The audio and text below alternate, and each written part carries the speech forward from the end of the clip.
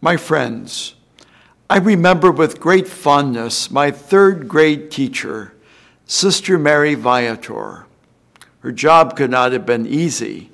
She had to keep order and actually educate all 50 of us in the same classroom all day long.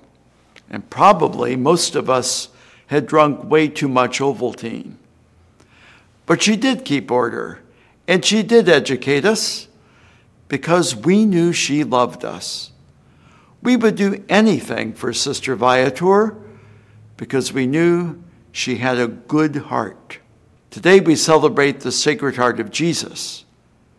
His is not merely a good heart, but a beautiful heart overflowing with love for us. In the heart of Jesus, we discover that love which saves us. In the heart of Jesus, we discover a foretaste of heaven. When we are alone or in trouble or in need of forgiveness, you and I can take refuge in Jesus' Sacred Heart and there find rest for ourselves.